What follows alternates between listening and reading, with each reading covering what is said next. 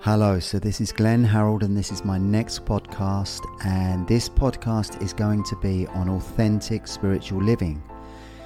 And because that is such a big subject, I've got a very special guest on this week, and that guest is my son, Lee Harold, who's also a hypnotherapist, and he's working with a lot of clients at the moment. And just to give you a little bit more about Lee, he's also been involved with the Krishna consciousness movement for quite a long time and has read the Bhagavad Gita extensively and spent time at the Bhaktivedanta Manor in London, which is the Hare Krishna temple. It's the main temple in London. And so Lee's got a lot of experience now in hypnotherapy and also in things of a spiritual matter. So without further ado, I'm going to bring on Lee. Hello to you, Lee. Hello. That was pretty amazing introduction there. You should have done a speech at my wedding maybe. That's really good. Well, I've got to big you up. You're my son. Yeah, sounds good. It's got to be a good one, isn't it? So Lee, with that title, Authentic Spiritual Living, what does that mean to you, and how do you achieve that? How do you actually live a spiritually authentic life? Yeah, okay, that's a really good question. I think that it's something there's always an aspiration for me, and I think it's something that it's not something you necessarily get good at, but you become more authentic over time. That should be the goal. And obviously we've got lots of challenges being in this body as human beings. We have emotions, desires, all these different things that can pull us different ways. But I think for us, striving for authenticity and trying to do the best we can and aspiring to do that, even if we're not perfect, is ultimately the goal.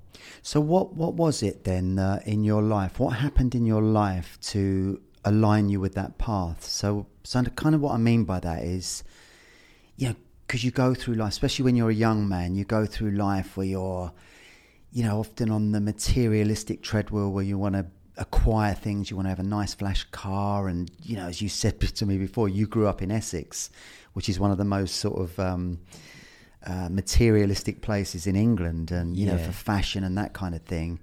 So what was it that got you away from that sort of materialistic treadmill into the spiritual seeking treadmill? Yeah, it's a good question again. So I think I've always been happy. I don't think that was necessarily an issue for me, but my happiness was through like entertainment, kind of like most people really. Finish work on a Friday, go out with friends or to the cinema, and I still do those things, but there's a ceiling there as to where you can. There's a big difference between happiness and pleasure, right?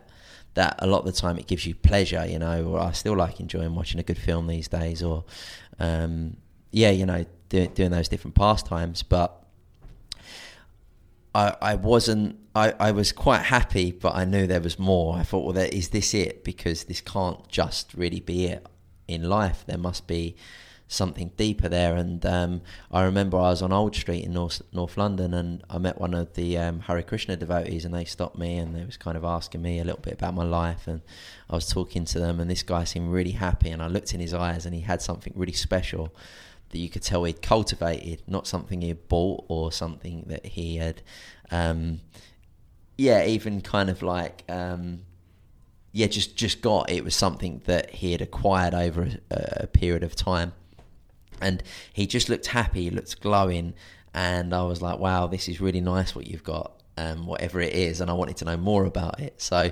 I went up to the temple, their temple in Hertfordshire, and I was kind of seeing how these guys live and how they was living that authentic spiritual life. And I think the spiritual rewards for the kind of daily practice, the commitment, in some ways the austerities, was fueling the happiness they had inside. So it's all internal. The point and the message here is that guy's happiness come from within, whereas my pleasure was coming from without.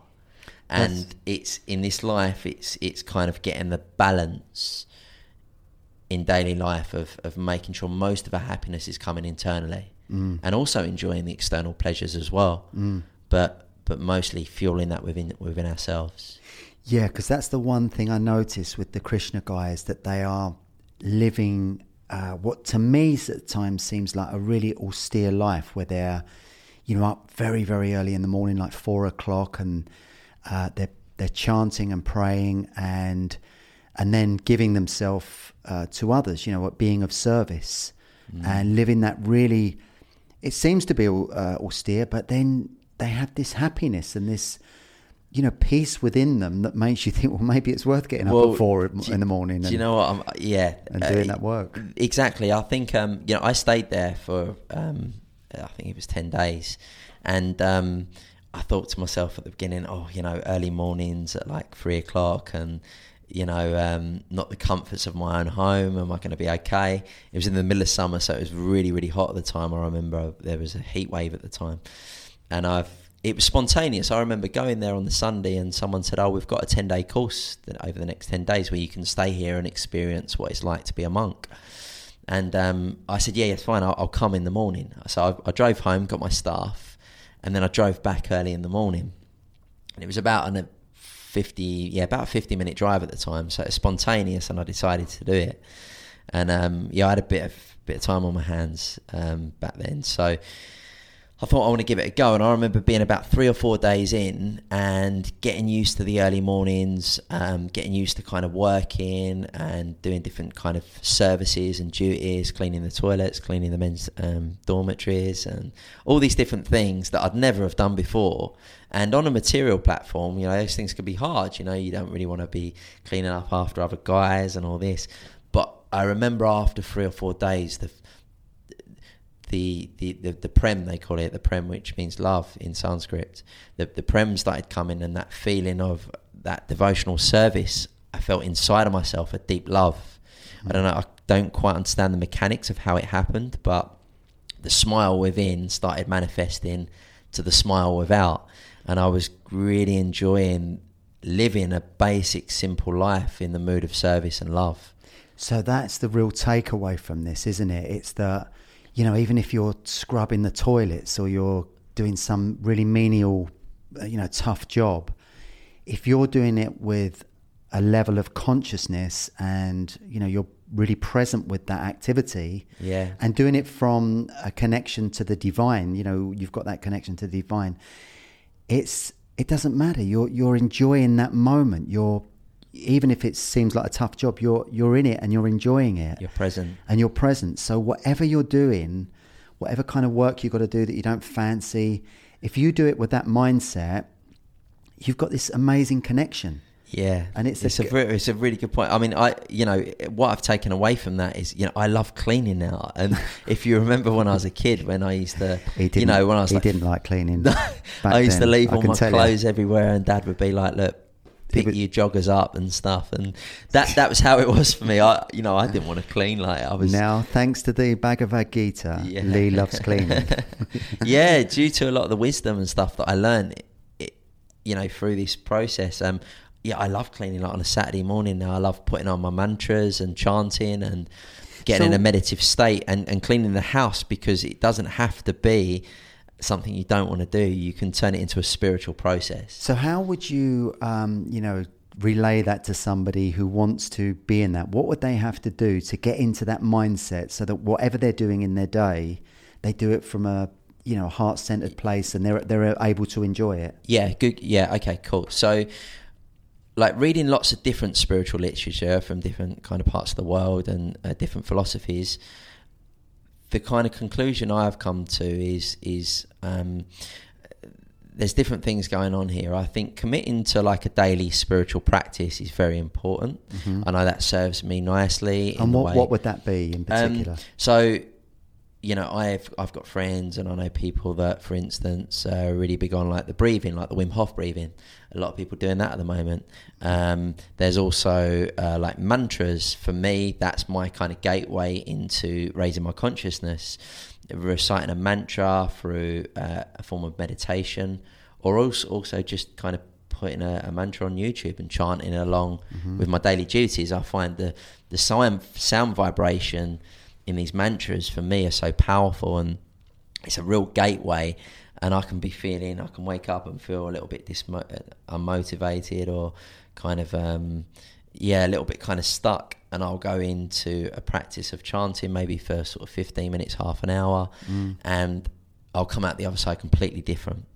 So that's the spiritual practice. That's the setup first thing that gets you in that mindset. They call it sadhana. Sadhana is a Sanskrit word for like your daily commitment of spiritual practice, and that could be lots of different things. You know, I done some Om chanting the other day, which was really amazing. Where I was chanting Om in a kind of circle with a group of people, and I've never done it before. I thought I'll give it a go. I'm quite kind of open-minded to try new things. And I come out the other side, wow. So now that's in my sadhana. That's now in my daily practice because it was so incredible, you know. And so that's one thing here. And other things are, you know, our activities coming from more of a mood of service, which, you know, seva is the Sanskrit word for that.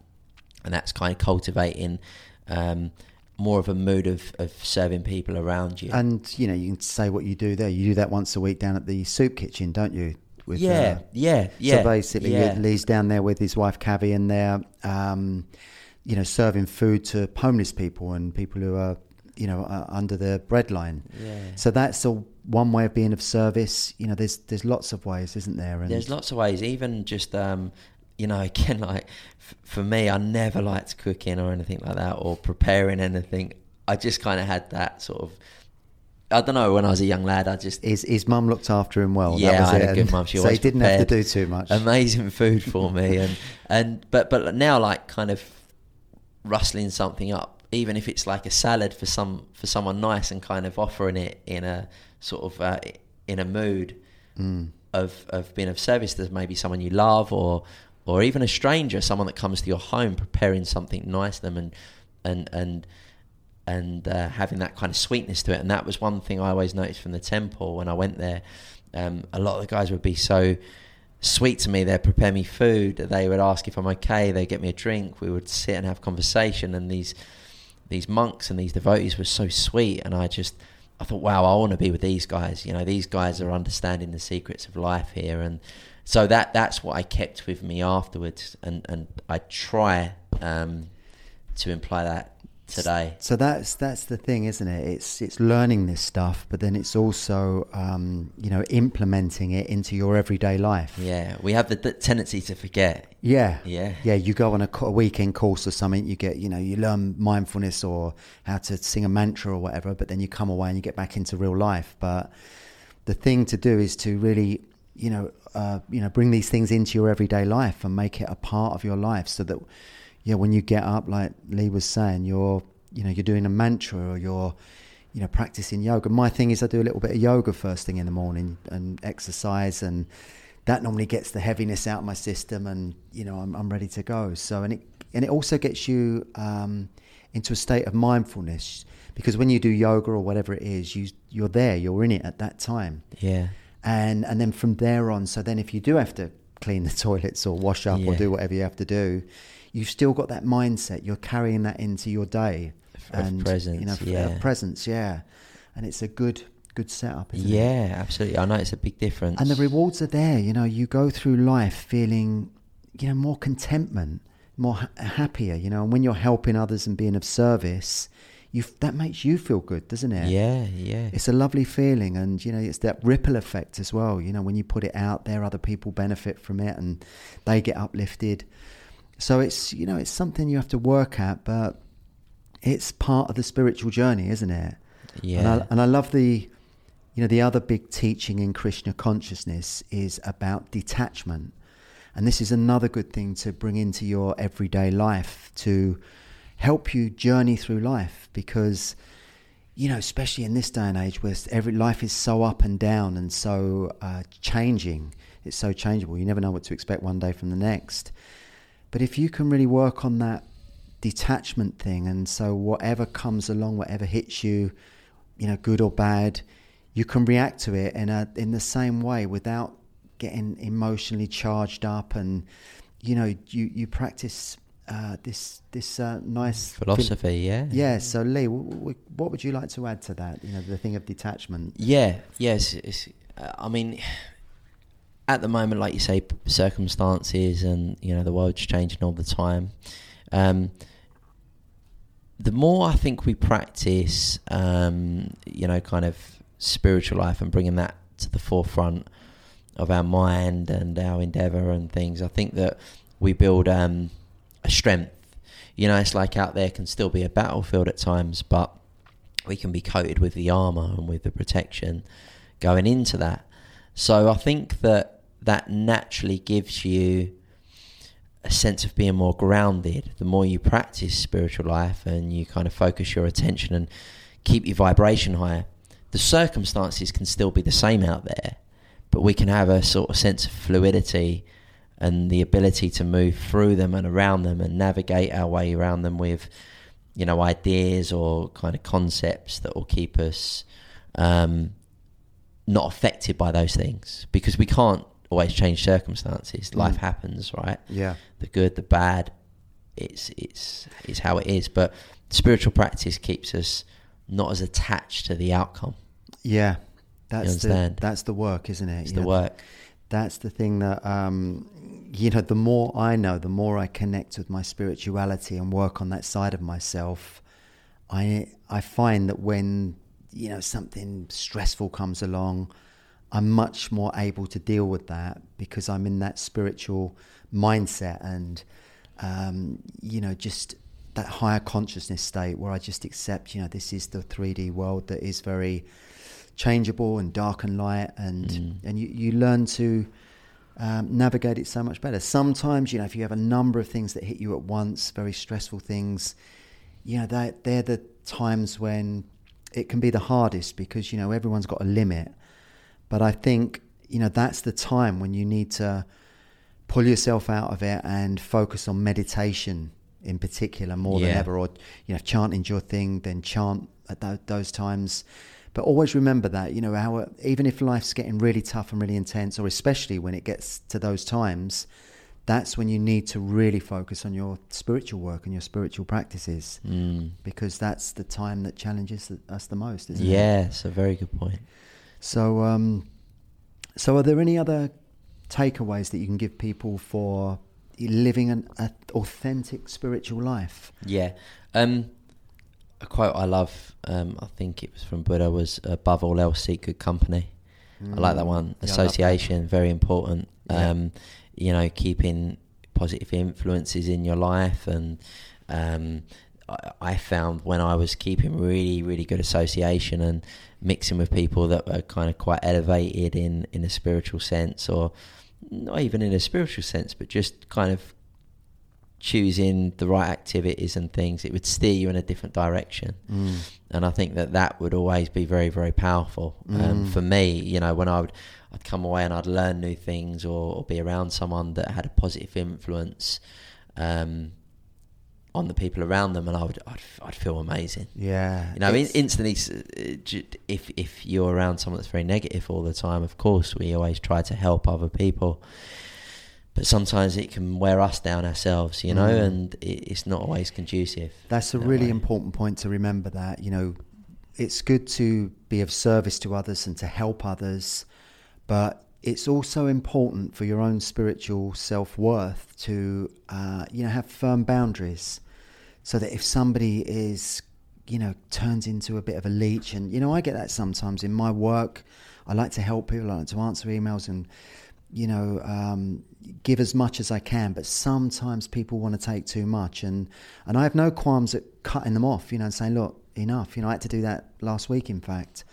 You know, a lady was just pushing it too much, and I'd given a lot, and so I had to cut it dead. And so, yeah, the message in that is it's also about being a warrior, you know, in yourself, that you're not afraid to tell people, you know, no, enough. I'm not going to put up with it anymore. Yeah, that's an important part of it. You know, the whole teaching of the Bhagavad Gita is about Krishna on the battlefield and how he's having to face his demons and fight dark forces and that kind of thing. And it's a metaphor, isn't it? Yeah, you'll know more about that than me. It's an amazing story, and that's the thing I think with spiritual teachings as well. When I read stories, you know, you kind of take the that you need from it. You know, if we was all to read a quote or a philosophy or some direction in spiritual life, we'd all take something different from it. You know, a quote would maybe speak to you differently how it would speak to me, and I think that there's miracles and this knowledge all around. You know, it's everywhere. It's isn't taking it?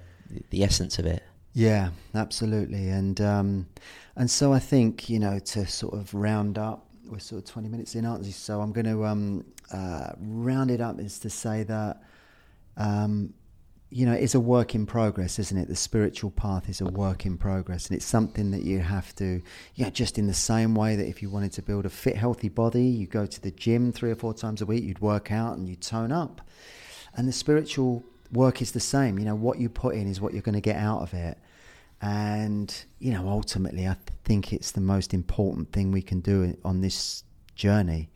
You know, we've got the gift of life and we've got free will in this life. But ultimately, it's our spiritual growth that is the thing that will, you know, help us at the end of life and help us prepare for death as well. That's another big part of spiritual teaching, isn't it?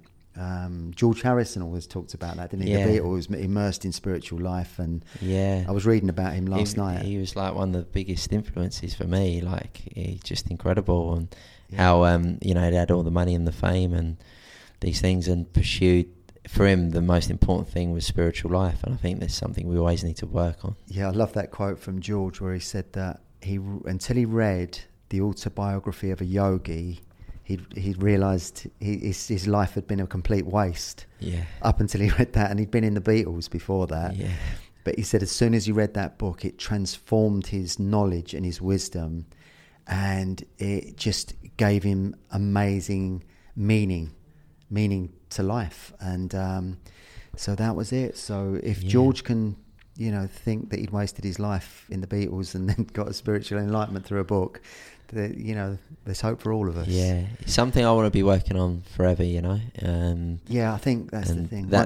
I hope and I pray I can, you know. It's one of those things. Once you go through that door, you don't come back out of it, do you? Because you know you have to live a more authentic life. Yeah. You can't cheat or take shortcuts because you know you're only cheating yourself ultimately. Yeah. So you have to, you know, be authentic in, as Gandhi said, in mind, action, deed, and word. Oh, cool. Yeah. That's the ultimate thing. So, well, thank you very much, Lee. Yeah, it's a pleasure. Thank you. I love it. And I so can honestly much. say, you know, Lee's my son, but I can honestly say that he lives an authentic spiritual life, probably as much as anyone I know. Oh. He really does, you know. I don't know about that. That's nice, though. No, I mean, you do, you know. I mean, when you were a young man, you used to go out nightclubbing and drinking and doing all the things young men do in England. But nowadays you're on that path and you walk it authentically. You really do. So, yeah, it was great having you on, talking about that. And we'll do another one. If people like this, we'll do another one. And what I always do in the podcast, I always finish with a nice recording to help you. You can either switch off now or you can listen to a nice meditation. And the one today is called Mindfulness Meditation for Higher Consciousness, and it's a 20-minute track that I made with Russ Davey. And so if you get yourself nice and relaxed now, headphones on, if you've not got them on, or you don't have to, but it's always better through headphones, get comfortable and drift away with the relaxation, and it will get you into that higher consciousness place. So take care, and I'll see you again soon.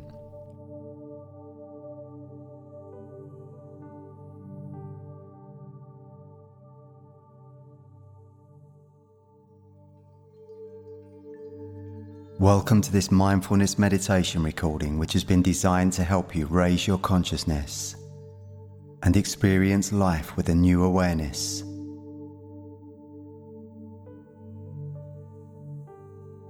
Now begin to focus on your breathing. Follow the flow of air as you inhale and exhale. As you breathe in, feel the air flowing in through your nose or mouth to the back of your throat, and gradually expand your lungs as they fill with air.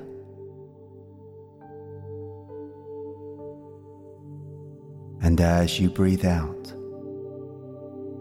feel your body soften, releasing any tension. Allow your body to feel more relaxed and more peaceful with each breath.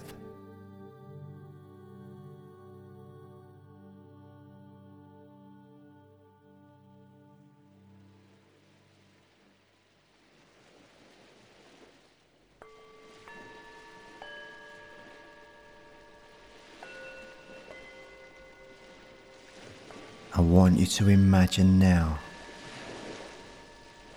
that you are standing on a beautiful, tranquil beach on a warm summer's night.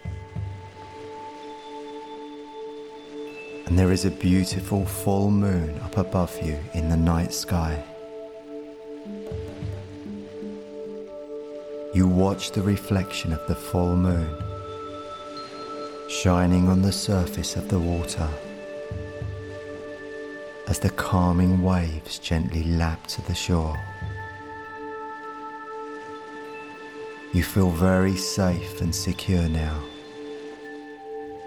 as the moonlight illuminates the white sandy beach all around you. And as you listen to the calming sound of the waves, you feel a gentle warm breeze against your skin and notice the soft sand beneath your toes. And you feel so good now as you look up to the stars in the beautiful indigo sky.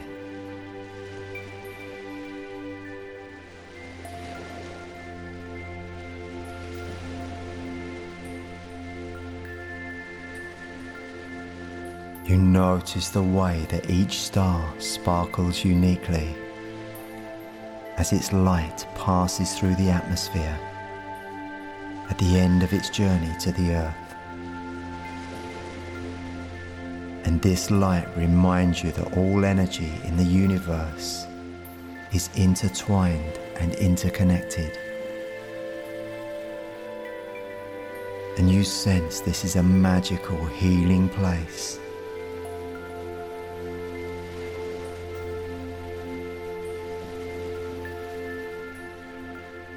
And in this blissful state of presence, I want you to imagine that with each breath you take, you are breathing in the energy of the universe, in through your heart chakra, in the middle of your chest. And as you breathe out, you breathe out love.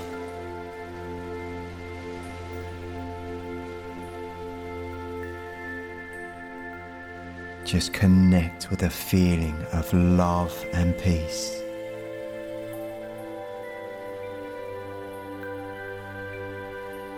And as you do this, you sense a feeling of gratitude.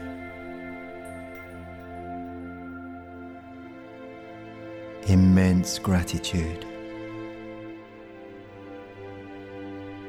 And with a grateful, loving heart,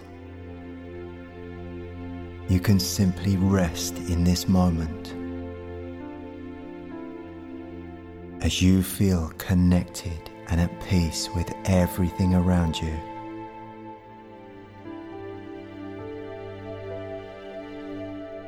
You feel a deep sense of inner peace. And as you experience this subtle change in your awareness, you can now feel connected with the infinite consciousness that shines from within all beings. From each blade of grass to each planet, to each star, and to the universe itself. be aware of that infinite consciousness that's in everything.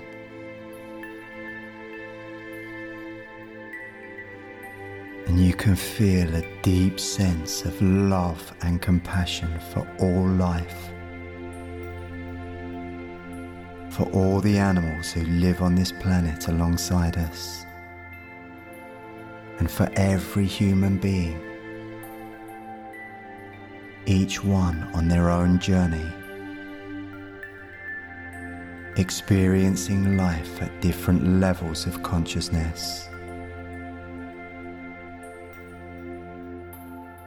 And this understanding and feeling of love, kindness and compassion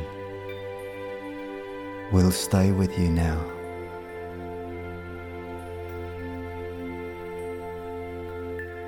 Just continue to breathe through your heart chakra and feel your consciousness elevate to a higher perspective. Almost as though you are looking at the world from above, from a higher spiritual perspective, where you feel completely connected and at one with the universe.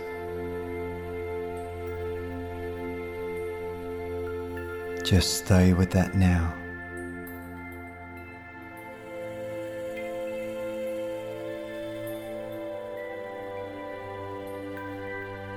You feel connected to your higher self. You feel connected to your higher self. You feel connected to your higher self. You feel connected to your higher self. You feel connected to your higher self. You feel connected to your higher self.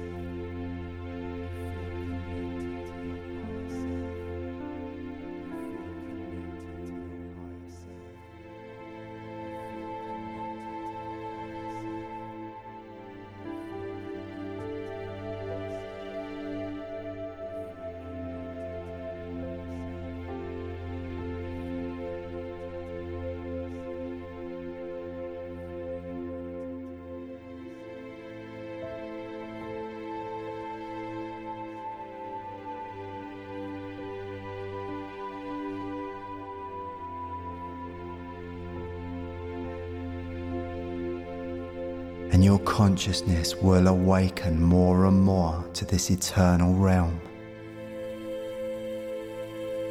And your knowledge and understanding will grow. And you will just know that everything is connected and that we are all one. Just expressing consciousness in different ways.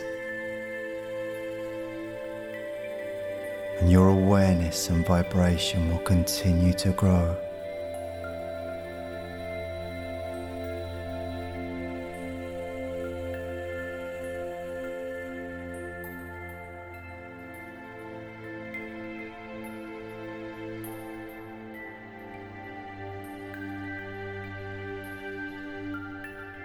And now it's time to gently stretch your body and open your eyes, feeling completely refreshed and relaxed now.